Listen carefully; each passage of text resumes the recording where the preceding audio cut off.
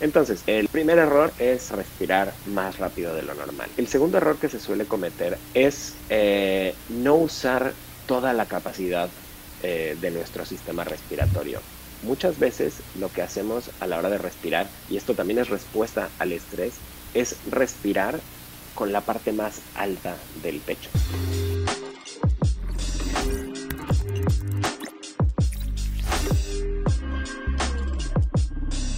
Bueno, a ver, entonces empecemos.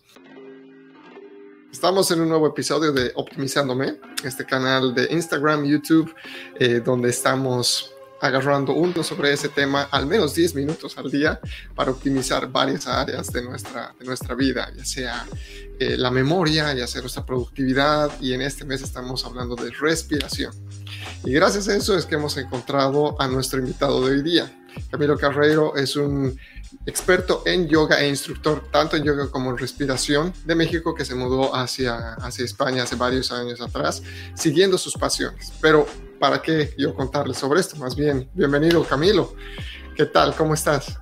Hola Jota, muchas gracias. Encantado de estar aquí. Muchísimas gracias por tu invitación. No, gracias a ti por sacarte el tiempo. Más bien, vamos a entrar de lleno en explicar a las personas qué es breathwork, qué es el trabajo de respiración. Me parece perfecto.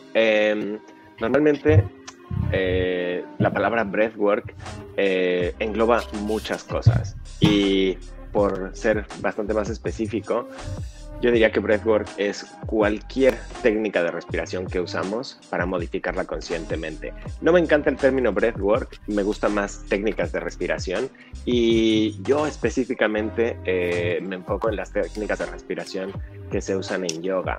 Luego hablaremos un poco más en detalle sobre todas estas técnicas, pero básicamente el breathwork, como le llamas tú, las técnicas de respiración, como las llamo yo, son una parte esencial dentro de mi carrera ahora mismo, y sobre todo en la práctica de yoga están muy presentes, que es a lo que me dedico yo, que soy profesor de yoga hace unos 10 años más o menos. Uh-huh. Entonces, esta parte, ya que me hablas de hace 10 años o un poco más que estás haciendo eso, ¿cuál es el momento clave que te introdujo a todo esto para aprender un poco más de tu carrera, en este caso, Camilo? Claro que sí. Yo desde muy pequeño he sido muy deportista.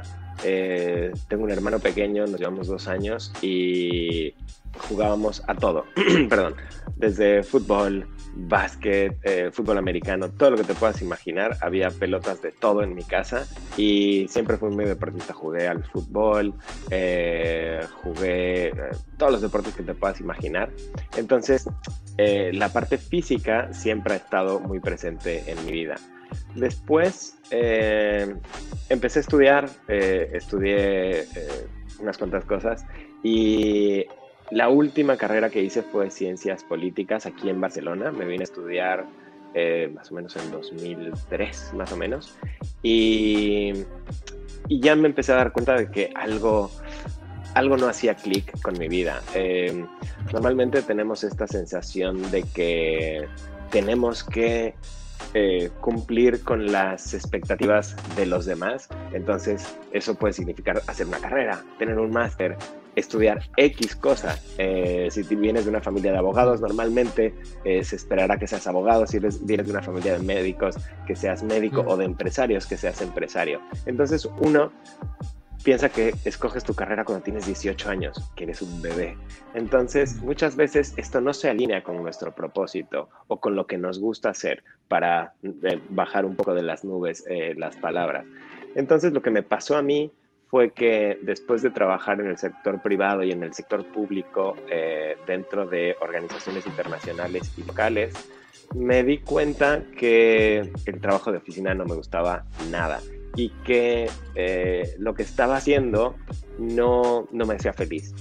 Y justo después de trabajar, venía a mi casa, me ponía una sudadera, unos pants, perdón, y agarraba mi estrella de yoga y me iba a practicar 1 hora o 2 horas en un estudio que hay por aquí por mi casa. Y ese era mi momento feliz. Poco después, mi novia hizo un teacher training de profesora de yoga, Y como estaba conmigo, yo leía los libros que ella estaba estudiando, era como su conejillo de indias para las prácticas, entonces hacíamos las prácticas juntos y me gustó mucho el hecho de profundizar con un teacher training mi práctica de yoga. Es como si te gusta sacar fotos y te inscribes a un curso de fotografía para sacar mejores fotos, no para convertirte en fotógrafo. Y esto era un poco mi idea. Pero una vez empecé a hacer el teacher training, me di cuenta que me gustaba no solo el yoga, sino me gustaba compartir. Entonces empecé a tener claro que quería ser profesor de yoga. Y esto te digo, fue hace más o menos 10 años. Y empecé a dar clases enseguida, empecé a dar clases particulares, clases en grupo. Y como parte de la formación de yoga también empecé a estudiar la respiración. Y cuando empecé a trabajar en Yoga Body, que es la empresa en la que trabajo actualmente dando formaciones y clases online ahora mismo, porque las clases online son lo de hoy, no nos queda otra alternativa. Me di cuenta que la respiración era algo que si bien parecía muy difícil y muy complicado, trabajando en Yoga Body con Lucas, me di cuenta que realmente se puede simplificar mucho todo este bagaje que tenemos en libros y en manuales de yoga y de respiración de una forma muy, muy sencilla. Entonces, un poco mi historia con el yoga es esta. Empecé practicando. Después tuve contacto con un teacher training, me formé yo mismo y empecé a dar clases y me di cuenta que eso básicamente era lo que me hacía feliz, poder compartir algo saludable, totalmente abierto, sin ninguna traba, sin tapujos, sin cosas escondidas como muchas veces pasa en el marketing y en algunas empresas. Entonces, realmente poder compartir lo que me gusta es lo que me hacía feliz. Y esto hace que todo te salga bien. Las cosas parece que se empiezan a alinear cuando haces algo que te gusta. Todo es más fácil, como te gusta y te interesa. Puedes ir más profundo en cualquiera de los temas. Entonces hace que tu trabajo sí o sí salga bien porque tu pasión se alinea con tu profesión. Y eso es un poco mi historia con el yoga. Gracias por traer eso además a la conversación. Es muy interesante lo que tú dices. Muchas personas me preguntan, ¿y cómo encuentras tu propósito de vida? A lo que les digo, hey, yo no sé todavía cuál es mi propósito de vida, pero sí estoy aprendiendo, estoy descubriendo en cuáles son las cosas que me gustan, como tú lo mencionas.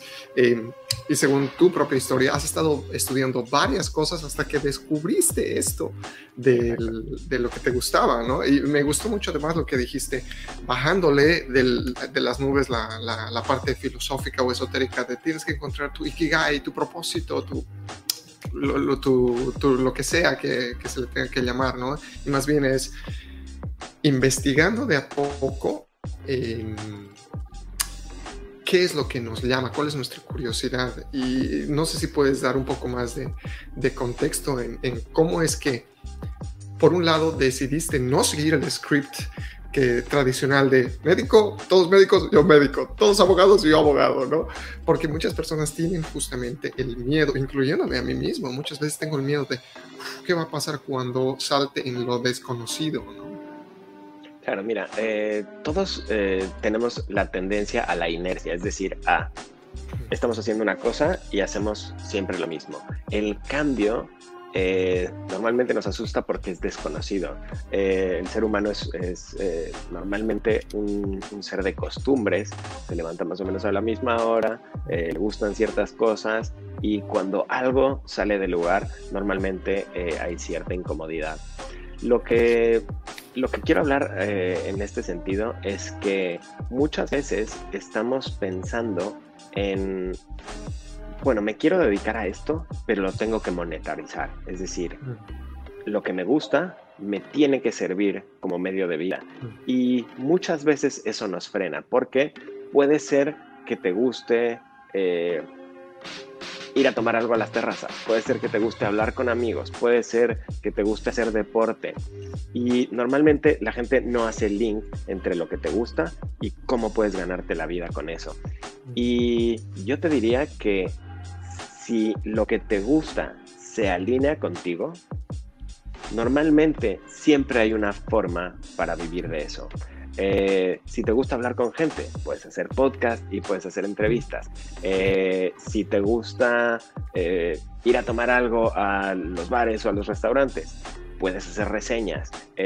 Hay un montón de cosas que puedes hacer que tienes que pensar fuera de esta caja en la que desde pequeñitos vamos a la escuela, la información viene de un lado, nunca va y viene.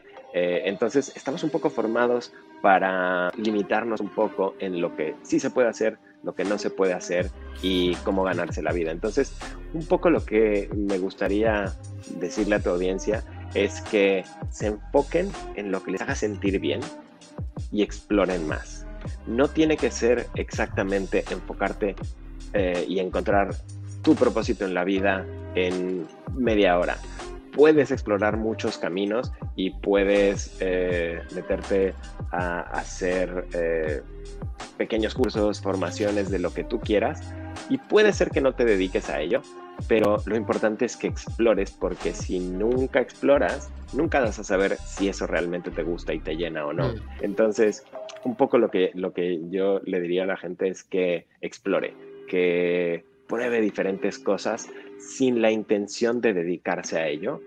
Y esto es, de alguna manera, el resultado de haces lo que te gusta, exploras un poco más y las cosas normalmente se van alineando para que sigas haciendo eso que te gusta, en vez de nadar a contracorriente y decir, bueno, pero tengo una hipoteca y tengo que pagar el coche y tengo que pagar esto, lo otro, y esto también nos encierra un poco y nos frena con lo que decías tú del miedo a salir de nuestra zona de confort. Gracias, Camilo. Me gustó mucho específicamente lo que dijiste, la tendencia, la inercia y lo de explorar. Parte de Optimizándome es justamente ese deseo de exploración, así que te agradezco mucho por eso. Ahora déjame preguntarte lo siguiente. Mencionaste que a través de yoga llegaste a la respiración, y entonces, ¿cómo nació la iniciativa de promover las técnicas de respiración y la comunidad que están creando tú a través de tu contenido personal, como también gracias a la comunidad de Yoga Bari, ¿no? Me gustó inicialmente cómo dijiste cómo las técnicas de respiración te ayudan a cambiar el shift mental, y ¿podrías explicar a la audiencia cómo es que llegaste o cómo es que inició esto de la respiración específicamente, por favor? Sí, mira, nosotros antes teníamos 3 estudios en Barcelona, donde además de dar clases regulares, hacíamos teacher training. Hacíamos talleres sobre la respiración, pero sobre yoga en general. A partir de marzo tuvimos que cerrar los estudios y las clases se pasaron a ser online. Los teacher trainings también pasaron a ser 100% online. La ventaja que teníamos como escuela de yoga es que ya parte de nuestros trainings estaban enfocados a la parte teórica, a hacerla online. A diferencia de otros cursos que ahora mismo están empezando a transferir todo lo que era presencial a la plataforma online, nosotros ya teníamos esto. Por ejemplo, las clases de anatomía de la respiración, fisiología de la respiración y todas las posturas en general estaban ya colgadas en una plataforma online para que la gente hiciera el curso parte online, y después cuando vinieran a Barcelona nos dedicábamos solo a la parte práctica. Entonces, esta transición de pasar de presencial a online para nosotros fue muy fácil porque ya teníamos experiencia con esto. Entonces, antes dábamos todas las formaciones de profesores en inglés y todas las formaciones que hacíamos en español las hacíamos en formato taller de corta duración, sin específicamente ser pensados para dar clases. porque nuestra audiencia era así. Nuestra audiencia, la mayor parte era de habla inglesa y la parte que hablaba español normalmente venía a nuestro estudio para hacer las clases y las formaciones presenciales. A partir de marzo, como cambiamos toda nuestra estructura y nos fuimos 100% online, lo que pasó es que esta parte que teníamos en los estudios ya no la teníamos, hablando de la parte de los cursos en español. Entonces decidimos hacer los mismos cursos que teníamos en inglés también en español. Entonces, a partir de más o menos junio, julio, empezamos a ofrecer los cursos de Gravity Yoga, de coach de respiración y el reto de apertura de caderas en español, totalmente online para el público de habla hispana. Porque antes nos enfocábamos al público básicamente de Barcelona.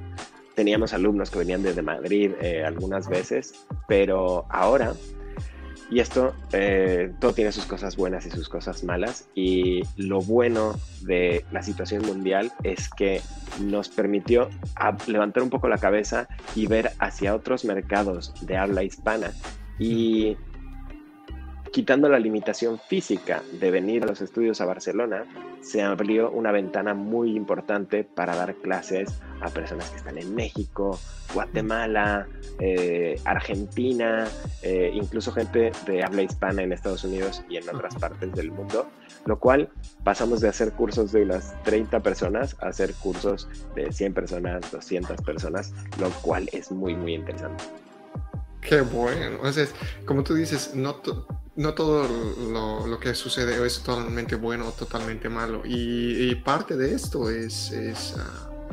vemos como, por ejemplo, empresas como Zoom, por ejemplo, ha subido gigantemente sus operaciones, ¿no? Trajiste algo a la mente, Camilo, y era, sí, estaban haciendo la mayoría de los cursos en inglés, los presenciales eran en castellano. Nunca me acordé. Nunca me puse a pensar en esto, más bien dicho, pero Lucas Rockwood, que es el creador de Yoga Body, ¿él solo el inglés o español? Nunca me había puesto a pensar en eso. Él da las clases en inglés y yo doy los cursos en español. Ay, a pesar de que yo también doy los cursos en inglés, 100% los cursos en español o en castellano los doy yo ahora mismo. Qué bien, qué buen partnership ese, qué buen partnership. Totalmente. Y por si acaso a la audiencia vamos a dejar también los links de Lucas Rockwood, su historia y demás, para que lo sigan y sigan a Yoga Body. De hecho, Lucas Rockwood tiene una TED Talk sobre la respiración que es muy interesante, donde pone de forma condensada y muy, muy fácil los principios de la respiración, especialmente cómo funciona el sistema nervioso y cómo la respiración afecta al sistema nervioso, que de hecho para la audiencia que no habla inglés, si quieres en un momento lo podemos explicar también. Me parece genial eso, me parece genial. Y de hecho, vamos primero a ver, si te parece, podemos ver dos cosas. ¿Cuáles son los errores que tú has visto comunes que tenemos al respirar, las personas que no tenemos experiencia con técnicas de respiración? Y tal vez como respuesta a esto puede ser el resumen del TED Talk y las técnicas. Perfecto. Pues mira, lo principal es que normalmente todos respiramos más rápido de lo que deberíamos. Nuestro ritmo respiratorio suele ser más acelerado de lo que deberíamos normalmente. Y la respuesta es muy fácil. Normalmente estamos todos nosotros en la vida diaria más cerca de nuestro sistema nervioso simpático, que es el de lucha, huye, pelea. Y esto es debido a el estrés que hay en el trabajo, en la vida. Todo mundo tiene obligaciones, todo mundo está en modo trabaja. Y esto hace que nuestro sistema nervioso tienda a irse hacia una respuesta simpática. El sistema nervioso, y voy a mezclar un poco mis respuestas, nuestro sistema nervioso funciona de forma autónoma. Es decir, si necesitamos respirar más rápido porque estamos corriendo, porque necesitamos activarnos, nuestro sistema nervioso central, que es autónomo, empieza a dar señales al cuerpo para que respire de una manera. Por otro lado, por ejemplo, cuando terminamos de comer, nuestro sistema nervioso autónomo cambia a modo sistema nervioso parasimpático para ayudarnos a digerir. Entonces, esto hace que nuestro cuerpo se vaya adaptando a las situaciones constantemente. Si uno se pone a pensar en que la respiración es un buen indicador de cómo está tu sistema nervioso, piénsalo de esta manera. Si uno está nervioso y agitado, normalmente la respiración va a acompañar ese sentimiento. La respiración va a ser más fuerte, más entrecortada y más rápida. Piensa en alguien que se asusta, respira bastante más rápido. Por otro lado, piensa en alguien que está totalmente relajado, viendo un lago, dando un paseo. Normalmente su respiración va a ser mucho más larga y profunda. Entonces, el primer error que cometemos a la hora de respirar, y esto sin hacer ninguna técnica de respiración, es que solemos respirar más rápido de lo que deberíamos. Y esto, como comenté hace un momento, si tu respiración es rápida, tu sistema nervioso también se ve afectado en modo lucha, pelea y huye. En cambio, cuando estamos más tranquilos, más serenos, nuestra respiración, el ritmo respiratorio, que es lo que significa es cuántas respiraciones por minuto hacemos, disminuye. Entonces, respiramos mucho más tranquilos y calmados y nuestro sistema nervioso actúa acorde a la respiración. Entonces, el primer error es respirar más rápido de lo normal. El segundo error que se suele cometer a la hora de, y esto ya cuando estamos haciendo técnicas de respiración, es no usar toda la capacidad de nuestro sistema respiratorio. Muchas veces lo que hacemos a la hora de respirar, y esto también es respuesta al estrés, es respirar con la parte más alta del pecho.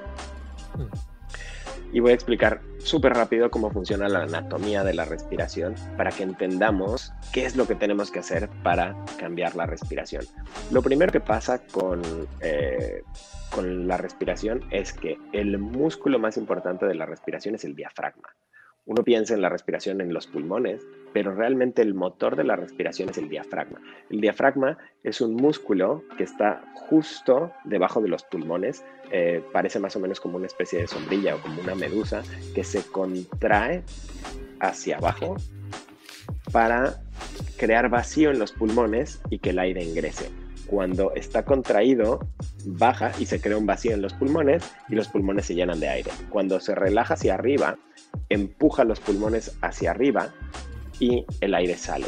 Entonces, normalmente casi todos respiramos usando solo las costillas y los músculos intercostales y no profundizando en el diafragma. Entonces, una respiración completa usando toda nuestra capacidad pulmonar empieza en el abdomen. Entonces, lo que tenemos que hacer es dejar que nuestro abdomen se expanda hacia afuera cuando inhalamos, y esto es una respuesta del diafragma contrayéndose hacia abajo. Piensa que aquí están nuestros órganos de la digestión.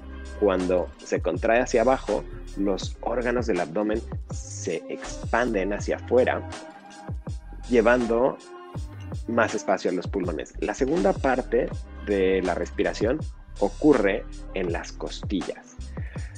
Entre cada costilla tenemos unos músculos que se llaman los músculos intercostales. Y los músculos intercostales, cuando se contraen, hacen que las costillas y el pecho se expandan, creando más capacidad para los pulmones. Entonces, esa sería la segunda fase de la respiración. Primero, dejando que el abdomen vaya hacia afuera cuando el diafragma se contrae. La segunda parte son los músculos intercostales que con la inhalación se contraen, expandiendo el pecho. Y por último, los músculos accesorios del cuello y de los hombros.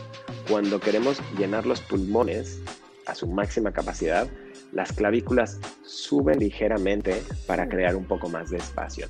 Entonces, la respiración si nos limitamos a enfocarnos en el pecho, muchas veces si le dices a alguien, respira profundo, lo que hace es levantar el pecho y contraer el abdomen.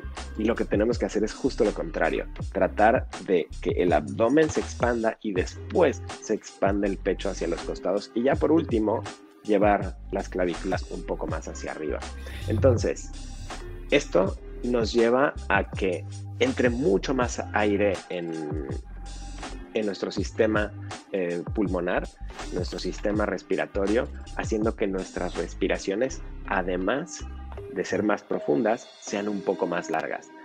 Pero para esto hace falta cierto entrenamiento que es muy fácil, es simplemente poner atención a la respiración y tratar de seguir estos 3 pasos: abdomen, pecho, clavículas, para que la respiración sea mucho más completa. Qué buena explicación de la mecánica de respiración, muchas gracias. Eso fue un resumen ideal. Entonces, ahora, en parte, digamos, a lo que decías de las técnicas de respiración, tal vez en lo que mencionabas del video del TED Talk de Lucas, o en las que tú das, ¿cuáles son las técnicas que tú ves que tienen más impacto con menos esfuerzo, por así decirlo? Y cuando me refiero a esfuerzo, no me refiero a que hay que hacer los reps, las repeticiones como ir al gimnasio, sino algo que es muy sencillo para una persona de hacerlo continuamente o que se vuelva tal vez un hábito. ¿Cuáles dirías que tú son las que son más efectivas?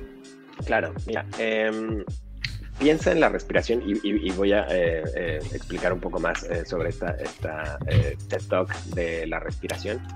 Piensa en la respiración como si fueran bebida. El sistema nervioso actúa. Sistema nervioso simpático por un lado, sistema nervioso parasimpático por un lado, y todos nosotros nos movemos entre una y otra más o menos cada 2 horas.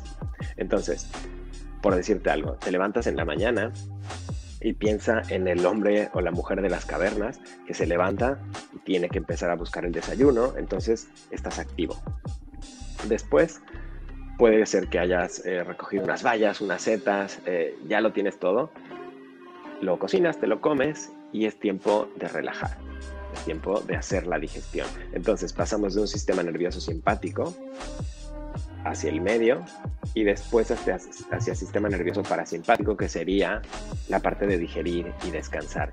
Y todos naturalmente nos movemos entre uno y otro cada 2 horas, más o menos. Entonces, si piensas en el sistema nervioso como sistema nervioso simpático, actividad, sistema nervioso parasimpático, relajación, y es una línea que se va moviendo, no estamos casi nunca totalmente activos con adrenalina, ni totalmente relajados casi al punto de dormir, sino casi siempre estamos en un punto de la línea.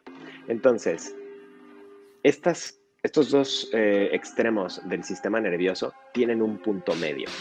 No es un punto, sino también es una especie de franja donde no estás totalmente en sistema nervioso simpático ni totalmente en sistema nervioso parasimpático, sino en el equilibrio, que es normalmente lo que buscamos en casi todo momento. Entonces, si piensas en el sistema nervioso como si fueran bebidas, y esto va a ser más fácil a la gente saber cuándo usar cada una de las técnicas. Si piensas en la respiración como bebidas, piensa en el sistema nervioso simpático. ¿Qué haces en la mañana? Normalmente casi todo el mundo se toma un café. ¿Qué hace el café? Te activa el sistema nervioso, nos prepara para nuestro día. Por otro lado, si tienes una bebida estimulante como el café, el contrario sería, por ejemplo, una bebida como el whisky, que es la típica bebida que en las películas la gente se sirve un whisky para relajarse, para antes de dormir. Entonces, la respuesta del sistema nervioso relacionada con el whisky sería el sistema nervioso parasimpático, descansar y digerir. Y en medio, entre un extremo que sería el café y el otro extremo que sería el whisky, está el agua. El agua es una bebida equilibrante, es una bebida que siempre está bien tomar agua. Si tú vas a una reunión, vas a casa de alguien y no sabes muy bien si deberías pedirte un café o un whisky, si pides agua, siempre vas a estar bien. Entonces, estas 3 bebidas están relacionadas con el sistema nervioso, para simplificar. Entonces, las bebidas tipo café, estimulantes, son las técnicas de respiración, son respiraciones rápidas y fuertes. Como la respiración de fuego, como la respiración de fuelle. Lo que más importa en el sistema nervioso a través de la respiración es la frecuencia respiratoria. ¿Qué tan rápido, qué tan lento respiramos? Si respiramos 16, 18 o más respiraciones por minuto, normalmente nuestro sistema nervioso estará del lado de la fuerza y la actividad. Si respiramos 4 respiraciones por minuto, 3 respiraciones o menos respiraciones por minuto, piensa en el ritmo respiratorio que baja, serían técnicas calmantes como el whisky. Entonces tenemos esos dos extremos. Y la técnica de agua sería una técnica donde el ritmo respiratorio estaría entre 4 y 6 respiraciones por minuto. Entonces, si todos normalmente respiramos entre 12 y 16 respiraciones por minuto en nuestra vida diaria, estaremos más bien cerca del sistema nervioso simpático, que es el de acción. Entonces, lo más fácil para hacer una práctica constante es hacer respiraciones tipo agua. En vez de hacer respiraciones rápidas para activarte y hacer respiraciones muy lentas para relajarte, si no estás muy seguro qué tipo de respiración es la tuya, haz respiraciones tipo agua, que básicamente tienes que inhalar en 4 tiempos, hacer una pequeña pausa con pulmones llenos, exhalar en 4 tiempos, que serían 4 segundos, y hacer una pausa a pulmón vacío. Y toda esta ronda entre inhalación y exhalación dura más o menos 10 segundos. 4 segundos inhalando, 1 segundo reteniendo, 4 segundos exhalando, 1 segundo reteniendo, hacen 5 y 5, un total de 10 segundos. Si lo pasas a minutos, serían 6 respiraciones por minuto. Puedes respirar un poco más lento para respirar 5 respiraciones por minuto, y esto es lo que hace que tu sistema nervioso se equilibre. Entonces, si tú inhalas en 1, 2, 3, 4, haces una pequeña pausa, exhalas en 4, 3, 2, 1, haces una pequeña pausa y continúas respirando en este ritmo, lo que vas a hacer es que estés como estés un poco cansado o estés muy agitado, vas a encontrar el equilibrio. Si esto que sumas lo que hablamos justo antes de la anatomía, respirando hacia el abdomen, usando los músculos intercostales y subiendo un poco las clavículas cuando ya llenamos los pulmones de aire, y hacer esto al revés, bajar las clavículas, relajar el pecho y meter el abdomen para exhalar. Acuérdate que el abdomen entra, el diafragma sube y empuja el aire hacia afuera. Entonces, para hacer estas técnicas de respiración no hace falta subir la montaña del Himalaya, no hace falta ir al Tíbet, no hace falta encontrar un jardín con pajaritos. Lo puedes hacer en cualquier momento. De hecho, lo puedes hacer sentado en una silla en frente de tu escritorio, contar hasta 4 mientras inhalas, hacer una pequeña pausa, contar hasta 4 mientras exhalas y hacer unas cuantas rondas de eso. Nadie se tiene que enterar que estás haciendo técnicas de respiración. De hecho, lo puedes hacer en cualquier momento. Si sientes que algo va mal, si tu sistema nervioso está un poco desequilibrado, si haces esta técnica de respiración, y solo es una, hay muchísimas técnicas, pero con que hagas esta sola técnica vas a lograr mantener un equilibrio en el sistema nervioso, que básicamente eso es lo que hace la respiración. Las técnicas de respiración, el objetivo es conscientemente cambiar el ritmo respiratorio para hacer un cambio en el sistema nervioso. Wow, me gustó mucho esta última parte que mencionas, porque el sistema nervioso autónomo quiere decir que no tenemos control de este. Sin embargo, es como que a través de las técnicas de respiración podemos influenciar más que controlar. No sé si va más o menos por ahí la idea. Piensa que el sistema nervioso se tiene que adaptar a tu vida. Es decir, el sistema nervioso no es un ente aparte que cada 2 horas va haciendo lo que quiere, sino que, por ejemplo, yo qué sé, vas a cruzar la calle y escuchas un camión que pasa por delante de ti o una sirena de una ambulancia. Normalmente, tu ambiente influye, o sea, el exterior te influye y tu cuerpo se adapta. Entonces, la respuesta del sistema nervioso es: manda más sangre a los músculos, algo está pasando, nos tenemos que defender. Entonces, puedes estar súper calmado, paseando, pero un evento exterior hace como un trigger en el sistema nervioso autónomo y cambia. Entonces, lo exterior te influye porque realmente nuestro sistema nervioso se tiene que adaptar a la vida. Somos seres que vivimos en comunidad y que estamos en contacto con el exterior y todo el tiempo estamos recibiendo inputs y nos tenemos que adaptar para, yo qué sé, estar protegidos, para estar tranquilos, para convivir. Entonces, el sistema nervioso, lo mismo que, por ejemplo, el sudor o lo mismo que la digestión, tienen una parte importante en las funciones corporales. Lo bueno de esto es que nosotros también a voluntad podemos decir: ok, ¿sabes qué? Sistema nervioso simpático que me pusiste nervioso por el camión, ya pasó, estoy bien, no hace falta seguir nervioso, ¿sabes? Está bien tener esta respuesta porque puede ser que este ruido haga que te tengas que quitar de la calle porque pasa un coche. Y está bien, tienes que reaccionar rápido. Ahora, ¿tienes que estar así todo el tiempo? No. Entonces, hay que ser consciente de, ok, ¿cómo me siento? ¿Qué está pasando? Y a partir de ahí, usar la técnica de respiración adecuada para cambiar el sistema nervioso que también se adecue a la realidad. Nuestro cuerpo está diseñado para enfrentarse al mundo, pero el mundo ha cambiado muchísimo y lo que nosotros ahora mismo reconocemos como un peligro, no es un peligro en sí. Por ejemplo, estás preocupadísimo porque tienes tu bandeja de entrada llena de emails.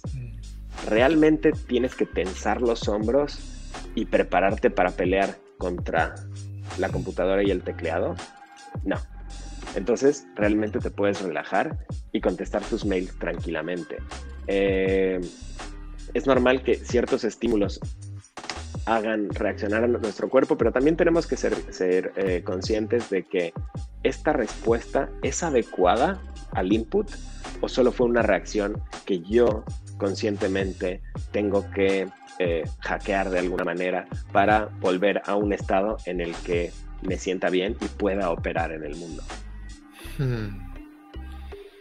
Y por otro lado, la inversa, digamos, a los peligros que se tiene y cómo la respiración nos ayuda a relajarnos, porque es una parte de metacognición, es ser consciente de lo que estamos pensando, darnos cuenta de lo que se está pensando para aplicar una técnica, ¿verdad? Me imagino que también pasa lo mismo al revés. Si, digamos, estamos aletargados y necesitamos entrar en acción. No, de hecho, en lugar de esperar que el contexto nos coloque en este punto, tal vez nosotros para ejercitar o para estar enfocados en algo, necesitamos también hacer eso. En ese caso, me imagino que la técnica de whisky serviría. O perdón, la técnica de coffee, la técnica de café. Exactamente. Por ponerte un ejemplo de cómo funciona, les expliqué cómo usar la técnica agua. La técnica whisky lo que haces es alargar el ritmo respiratorio, es decir, respirar mucho menos de lo normal. Y esto se consigue inhalando en 4 tiempos, mismas nociones: abrir el abdomen, abrir el pecho, subir un poco las clavículas mientras inhalas y exhalas en el doble de tiempo. Es decir, inhalas en 4, exhalas en 8 segundos. La técnica sería: inhalas en 1, 2, 3, 4, haces una pequeña pausa y exhalas en 8, 7, 6, 5, 4, 3, 2, 1. Esa es una ronda. Sigues inhalando en 4, exhalando en 8. ¿Qué pasa con esto? las veces que respiras por minuto bajan de 16 en un día normal a 4 o incluso 3. ¿Sí? Tardas un poco más en inhalar y un poco más en exhalar. Entonces, en ese sentido, si hay una situación muy estresante, la puedes revertir yendo a respiraciones tipo whisky. Esto, por ejemplo, si tienes problemas digestivos o de insomnio, puedes hacer esta técnica para antes de dormir o para después de comer. Acuérdate que el sistema nervioso parasimpático, también llamado en inglés como rest and digest, lo que hace es que la sangre que estaba en los músculos ahora se va al sistema digestivo para promover la digestión. Lo mismo para conciliar el sueño. Si haces unas cuantas rondas de inhalar en 4, exhalar en 8 antes de dormir, yo nunca llego a 10. Nunca llego a 10 rondas en la noche. Me quedo dormido a la quinta, sexta ronda. Entonces, estas técnicas las puedes hacer para relajarte. Ahora, ¿qué pasa si vas a hacer una práctica de yoga, si vas a empezar a correr o a levantar pesas, o te sientes dormido y a lo mejor tienes que entrar a una reunión y tienes que despertar? Lo que puedes hacer es técnicas de respiración tipo café. Les voy a enseñar la respiración de fuego, que es una respiración que es un poco contraintuitiva, porque si bien expliqué que el diafragma se contrae al inhalar, lo que vamos a hacer con la respiración de fuego es usar los músculos del abdomen empujando hacia adentro para forzar que el diafragma vaya hacia arriba y expulsar el aire, y después relajamos el abdomen para que el diafragma se contraiga otra vez hacia abajo y el aire vuelva a entrar. Básicamente lo que hace esta respiración es activar el sistema nervioso simpático, que nos prepara para el ejercicio, calienta el cuerpo y nos da más claridad y enfoque mental. Esta técnica se hace normalmente con las manos encima de las rodillas. Puede ser sentado en una silla o en el suelo, y lo que hacemos es, imagínate un fuelle, ¿sabes? Estos aparatos que se usaban antes para dar aire a las chimeneas. Pues tienes el fuelle abierto y empujas el fuelle hacia adentro para cerrarlo, para expulsar el aire. Lo mismo pasa con el abdomen. Empujas el abdomen hacia adentro y el aire sale forzado. Suena más o menos como si fuera un estornudo. Y luego relajas el abdomen para que el aire entre. El ritmo es más o menos así.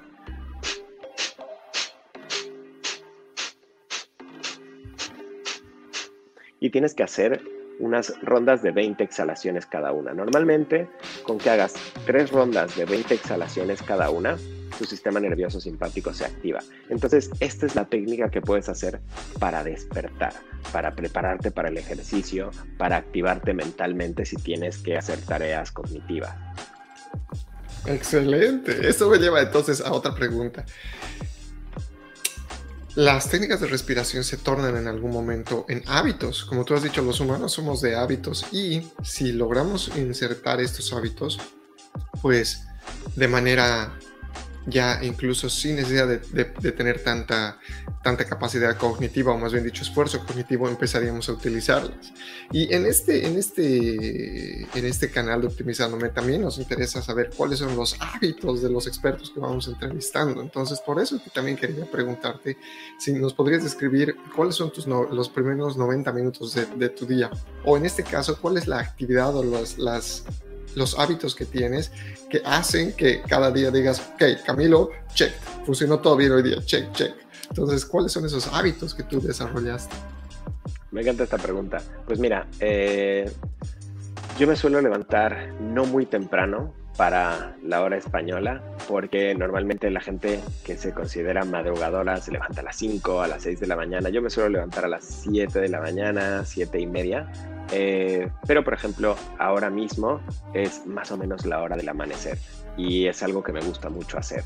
Es el momento del día en el que está todo más calmado, y es un momento que tengo normalmente para mí. Entonces, lo primero que hago al levantarme es lavarme los dientes, lavarme la cara e ir a la cocina, que tengo una ventana súper grande, y me pongo a ver hacia afuera. Normalmente me tomo un vaso de agua y estoy contemplando mi ventana durante unos cuantos minutos. Después, digamos que pasa una media hora, normalmente traigo mi teléfono, mi laptop y veo mis mensajes.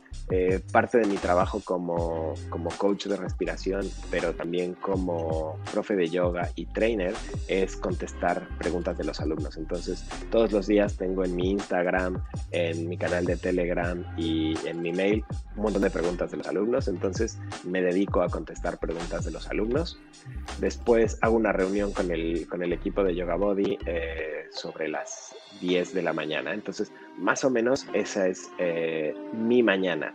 Empiezo tomando un poco de agua, contemplando, y después de una media hora más o menos, trato de que al levantarme no enseguida ver mi teléfono y ver si tengo WhatsApp o lo que sea, sino trato de que la tecnología esté ahí para servirme a mí, no ser yo un esclavo de la tecnología. Entonces, más o menos después de que ya realmente me desperté, veo mis mensajes, veo mis mails, contesto, después me reúno con el equipo y después, dependiendo del día de la semana, si tengo curso o clase en la mañana, empiezo a dar clases, empiezo a dar cursos y suelo después practicar yoga sobre las 12, 1 de la tarde, un poco antes de comer.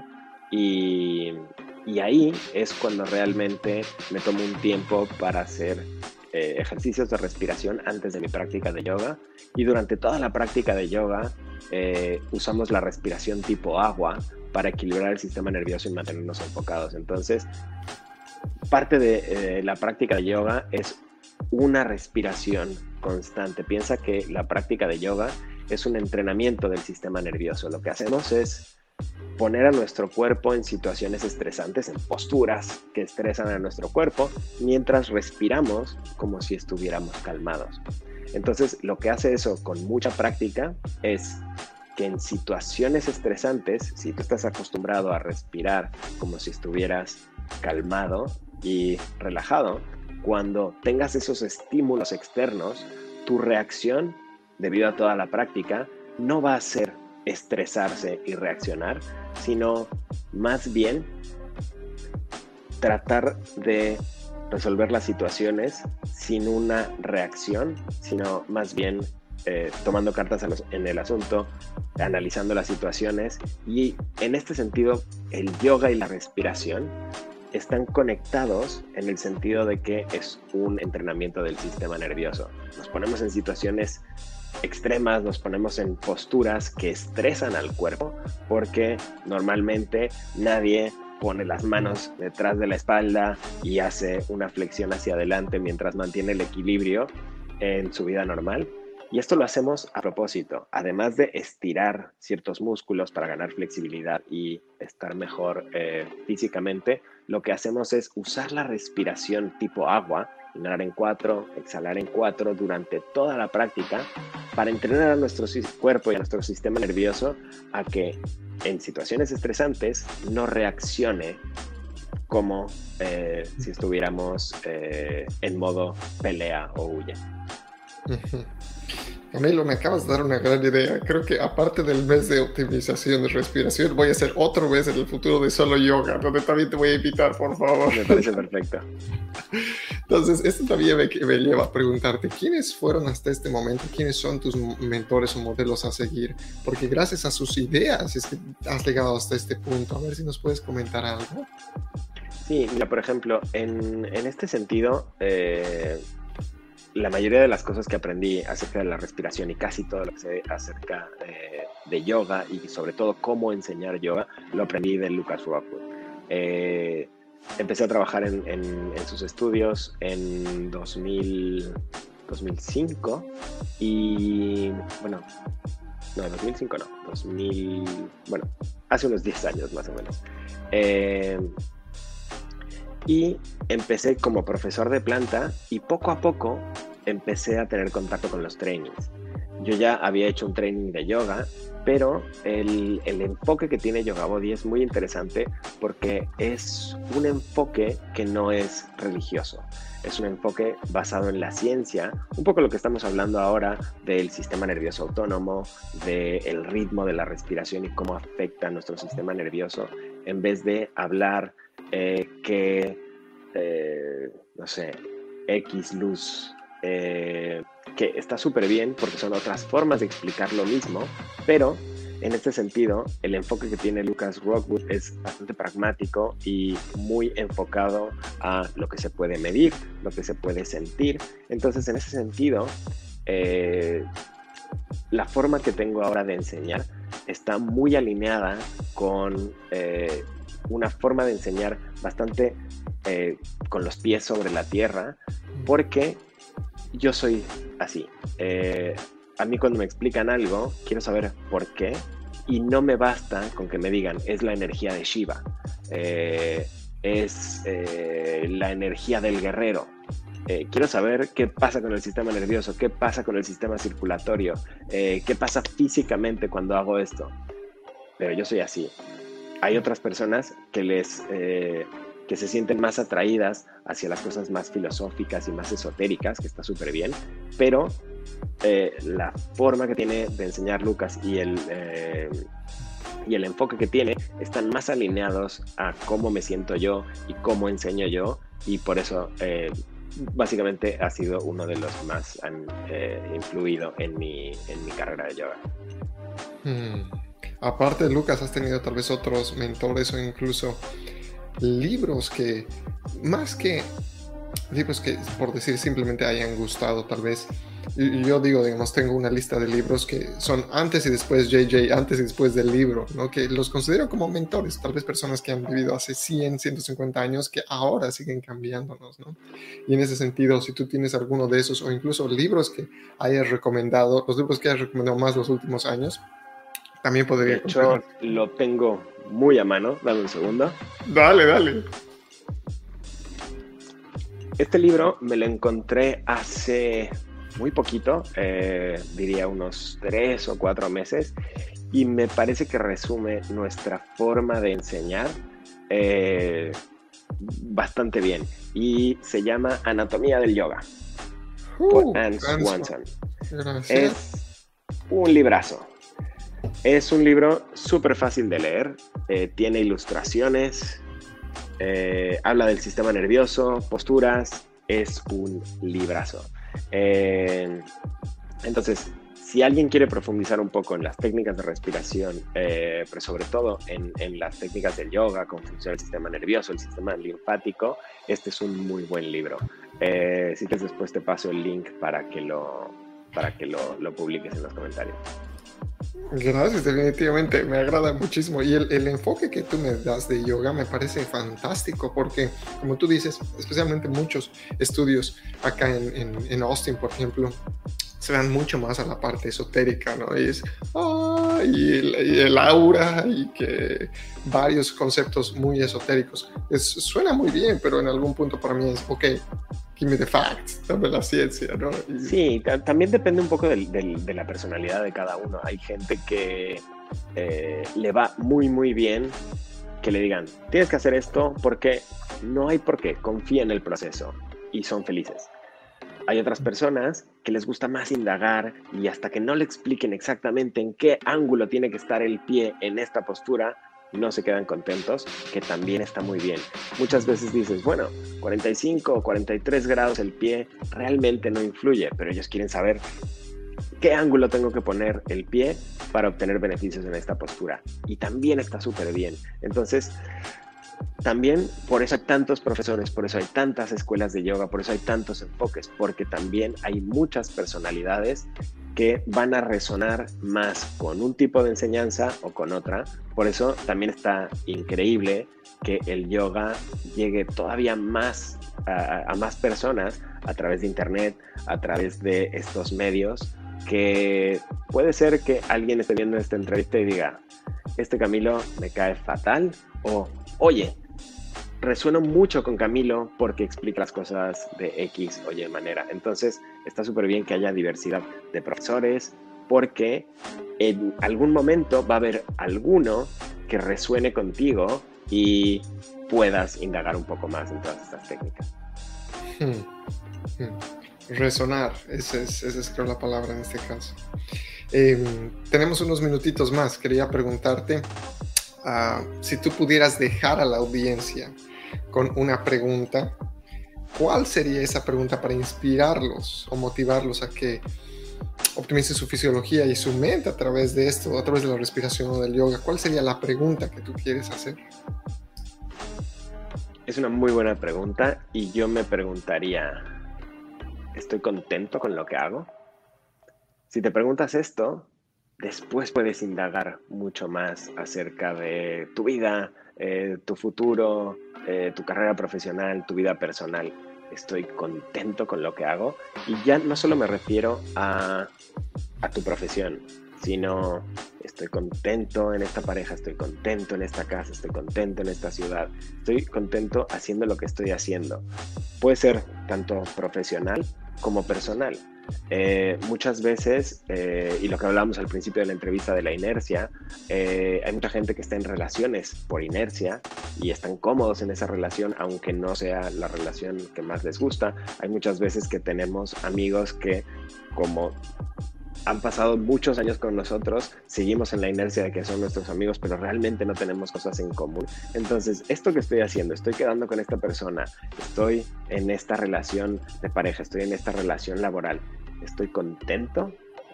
¿Me gusta lo que estoy haciendo? Esa es una de las preguntas, creo que claves para que haya ese primer paso para el cambio.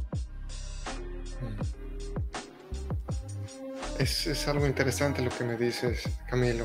Voy haciendo ya estas entrevistas hace tiempo y creo que ese es un común denominador de el preguntarse esta pregunta, ya sea con el enfoque que se lo dé. Me agrada la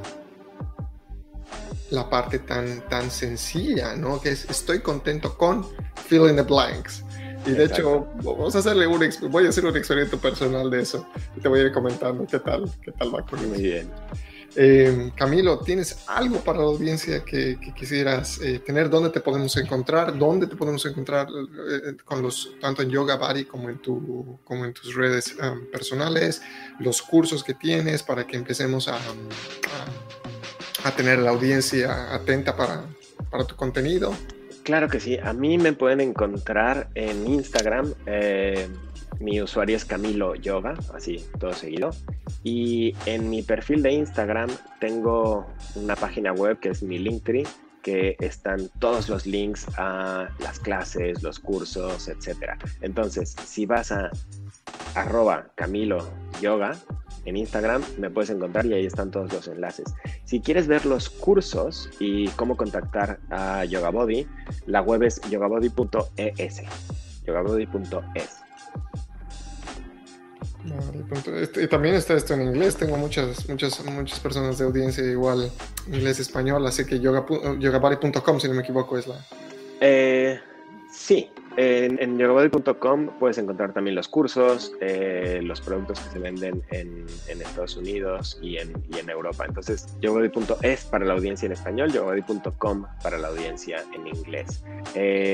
Los cursos que hacemos ahora mismo en español son, ahora mismo, de hecho, ayer empecé un reto de apertura de caderas en 21 días, que son clases de 15 minutos donde hacemos 2 posturas para mejorar la apertura de caderas y tener mejor postura.